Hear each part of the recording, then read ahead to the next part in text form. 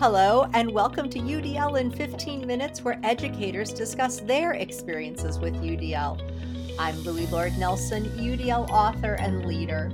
This episode is part of a special series about the Association of Educational Service Districts Inclusionary Practices Project, where 9 coordinators, one in each region of the state, work closely with 140 school leadership teams to implement UDL and improve and increase inclusionary practice.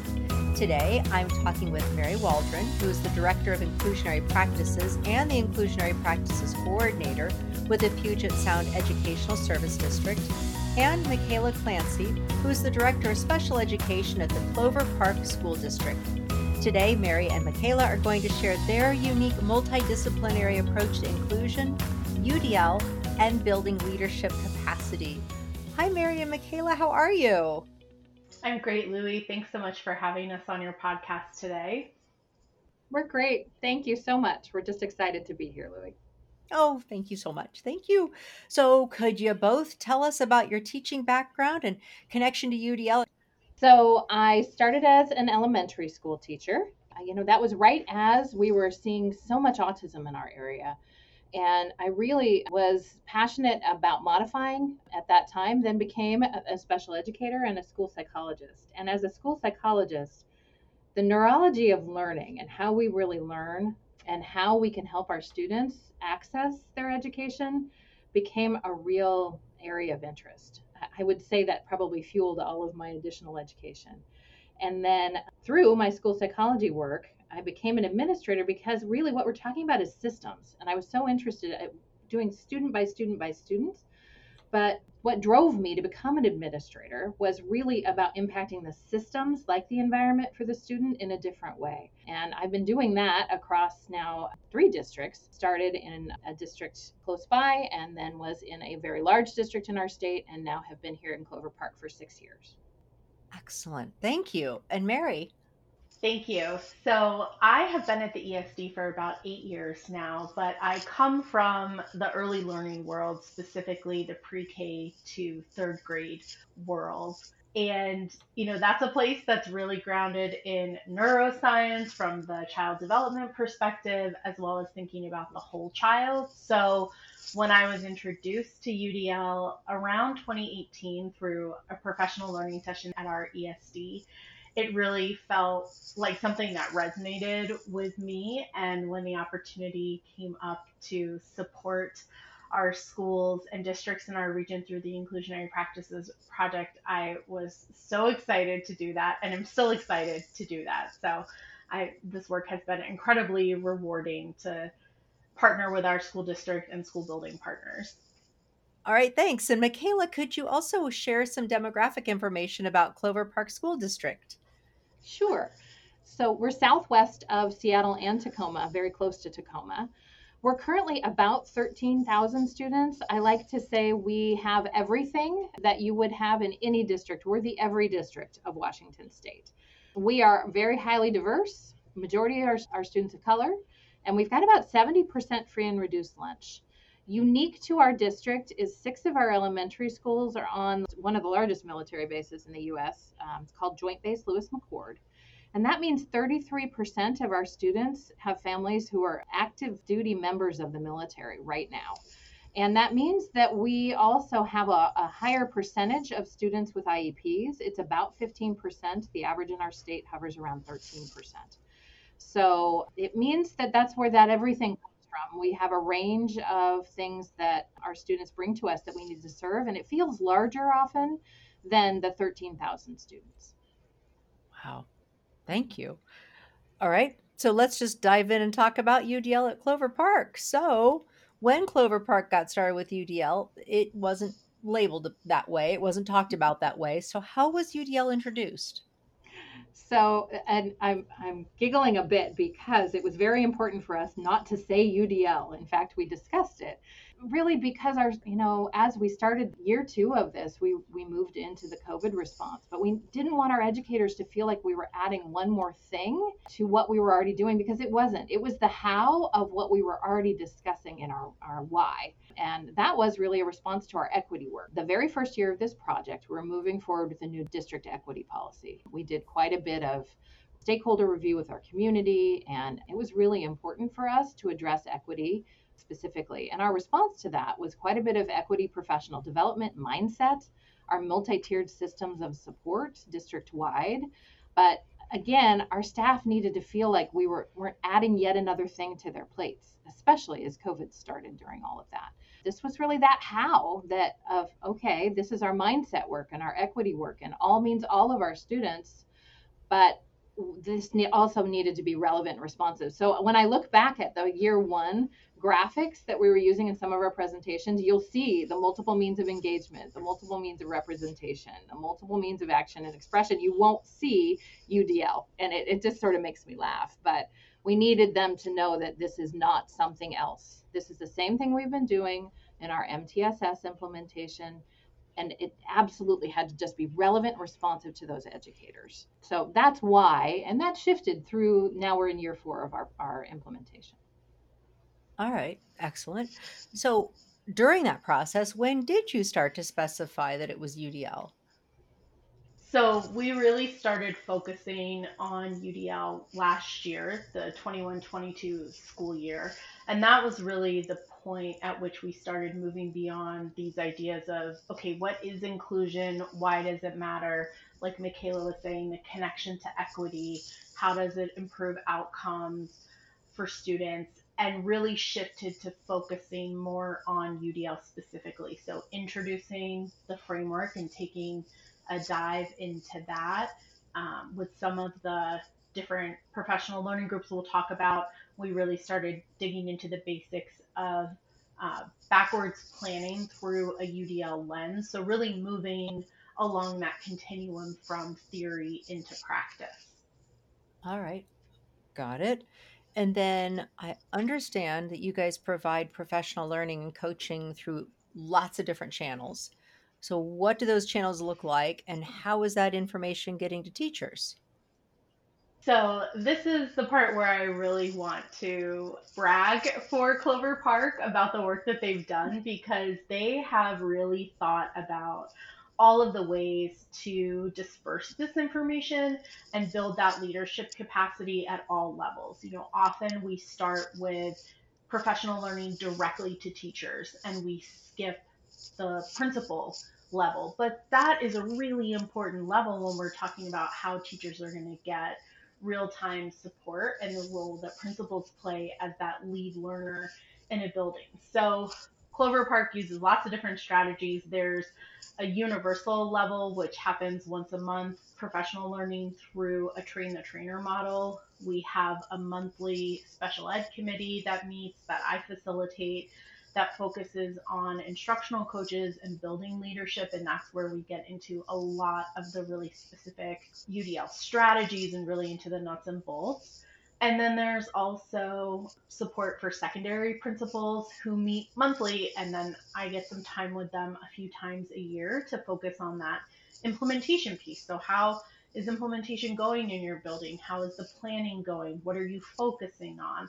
And also providing additional learning where they need it. And then there's building level support. So we've gotten requests, and this is where some of the buildings are part of the Inclusionary Practices Project, because they're asking for additional specific support for their building. And then there's also a district leadership team that I, along with one of my colleagues, support. Lovely. So then, Michaela, what about from your point of view, what's going on specifically in the district at your leadership team level?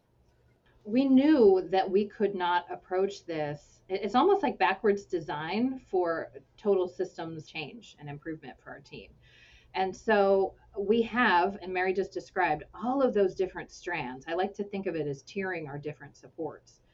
And we've layered those as we go. The challenge with that, just for example, our universal tier, everyone in our late start Wednesdays, which we are incredibly lucky to have, everyone district wide, we come together, and it has been inclusionary practices, MTSS, and our universal design strategies where everyone gets it. But the follow-up to that sort of lands in our different departments, or then in our special education district committee that Mary just described, which is actually teams now of educators the inclusionary practices teams that includes not just a special educator, but a general educator from all of the teams. That was one of the requirements to join the special education district committee that is moving that work. But you can hear all of the different layers and strands. My best visual for that is the accordion of all of the different layers. They have to come together and then they go out. So we are in danger regularly at the district level leadership team of creating additional silos or continuing in our silos. And this work requires so much coordination and so much alignment, and it's so important. So when Mary, as a coach, and one of her colleagues suggested that we come together as just the district leadership team at this leadership team level, it was to make sure that we were absolutely aligned, that we found avenues to communicate, because we're all running so fast, just like our building leaders. But we needed communication and collaboration to make sure we weren't creating additional silos or that we were duplicating work, that we were aligned in our areas of practice and saying the same things in the different trainings, because there's so many. And, that we were moving forward in a strategic way that then came out to our educators, our leaders. And there's so many different departments involved: teaching and learning, career and technical education. It's exciting, early learning now, but it requires lots of collaboration. So that's what we're doing at the district leadership level. And in the midst of that work, and we should have a coordinated plan to move us into year 5, which starts next year. Excellent.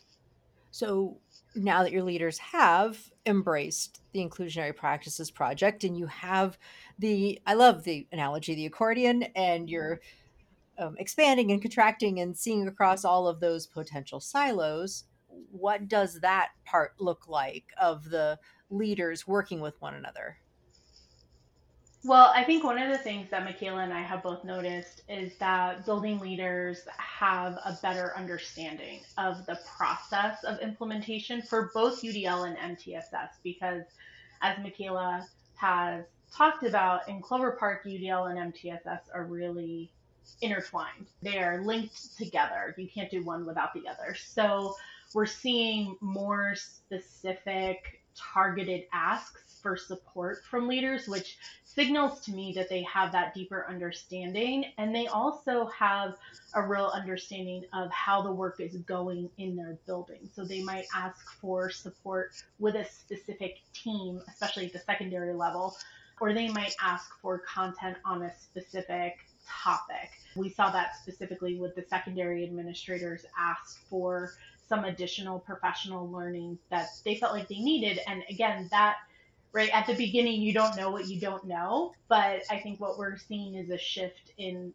leadership understanding. And so they can be much more strategic in thinking about the supports that they need for their staff, which is such an important part of implementation. Nice. And Mary, I'm just going to weigh in here again in terms of what they're asking for and then who they're asking for coaching and support has changed. Originally, we sort of, especially at the secondary teams where this started, that was our first building, was a middle school. We really saw that they were asking for things like co-teaching or additional supports at the special education level. And now I'm just going to use one of our high schools, for example. This year, we had a request for our entire 9th grade level team to come together during their grade level PLCs and really learn together, because we realized we're not dealing with the universal core. And we need our general education teachers to understand this implementation. So the requests just have changed, and it shows where we are in our understanding, as Mary just described so well. Excellent. So now that you're starting to see the traction and you're starting to see some changes, right? So what are those changes and what kind of data are you collecting to see those changes? So I have to give you our least restrictive environment data for our students with IEPs, Right. which I will tell you I have resisted over time, because I'm just like everyone, that is just geography to, that does not, their location does not change their learning, but they do have to be there to benefit from the learning. So I will give it to you, and it is a great celebration. So, across 13,000 students, 2,000 of those students, over 2,000, it's about 2,300 right now, of our students with IEPs, we've gone from about 46% who are in 80% or more of their day in general education to 53%. And that was our stretch goal for this year. We wanted to be over 50%. And I know for some districts that sounds very low, but we hovered lower than that the first year of COVID. So, and it's a great celebration. It's not enough though. We asked our administrators to help us look at data with their teams about actual staff practice change, because we're not going to see the outcome data. We are looking at other outcome data. We're looking at who's enrolled in which classes, especially at the secondary level. We're looking at how much pullout versus in-class support we're giving at the elementary level. But the thing I'm really interested in, what I really want to see this year that I think will drive where we go next year, is that self-assessment data from the educators and the teams and their perception data. And then we also take a staff and a student perception survey at the end of the year, and we do some universal screeners. I want to see those data as well. And then I want feedback from our leaders. What are you seeing as change in your teams when you're doing those instructional walkthroughs? What are you seeing? Because that's where we are going to make the change. I love that you're using competency-based data. I mean, you have to do the LRE part, like you said, but understanding that it's growth, right? You're looking at your growth data, and I love that. So sorry, I just had to put that in there. Thank you. It's not easy. It's not. And I think this is one of the places that Clover Park is leading the work in our region, is looking at how do you measure at a systems level those shifts in adult practice. Because like Michaela said, we tend to kind of live in the LRE data, which is important and plays a role, absolutely. But if we're really talking about shifting outcomes for students, what that actually means is shifting adult practices. And that's a very difficult thing to measure. So I just want to applaud Clover Park, because I feel like this effort to really understand what is changing about adult practices is one of the key places that they are really leading this work. Yeah. So if you're willing to share any of those tools, I know people would be thrilled to see them. If you can't, you can't. But if you are able to and would like to, then I know people would love to see them. So I understand the project started in certain buildings and it's expanded. So what did that process look like? And then what are the plans for the future? Yes, it was one middle school. I actually got a call from our state support team when our state started taking on inclusionary practices, because we had one building in particular that had significant challenges. And, we live in the LRE data in that kind of way. And it frustrates me because it can't be the whole story, but that was the reason. And so what we found as we went through that so this would be 2 years before we started. So it was some time ago now. And we looked at that LRE data with that building team, and then looked at the other things. We looked at who was enrolled where. We looked at some of their academic and their social emotional data. And we realized if we're going to take this on, it can't just be one building. So we decided to take it on across our secondaries. And we had a foundation several years ago around co-teaching. We did quite a bit of district-wide, before my time, training around differentiation, which, okay, that's not what we're looking for, but it was at least a foundation of understanding of what we were trying to move. So we went secondary wide. And now, in the last few years, we've gone across all of our secondary schools and then ramped up our implementation of MTSS in our elementaries. So now next year, we are in that scale up process, which everyone knows is also so hard. So often you see some of this work in pockets of excellence in districts, a few buildings, or people specific, building administrator specific. We are truly trying to make this just the way we do business in Clover Park, our institutional expectation. So side by side with our MTSS implementation, but we're scaling up district wide.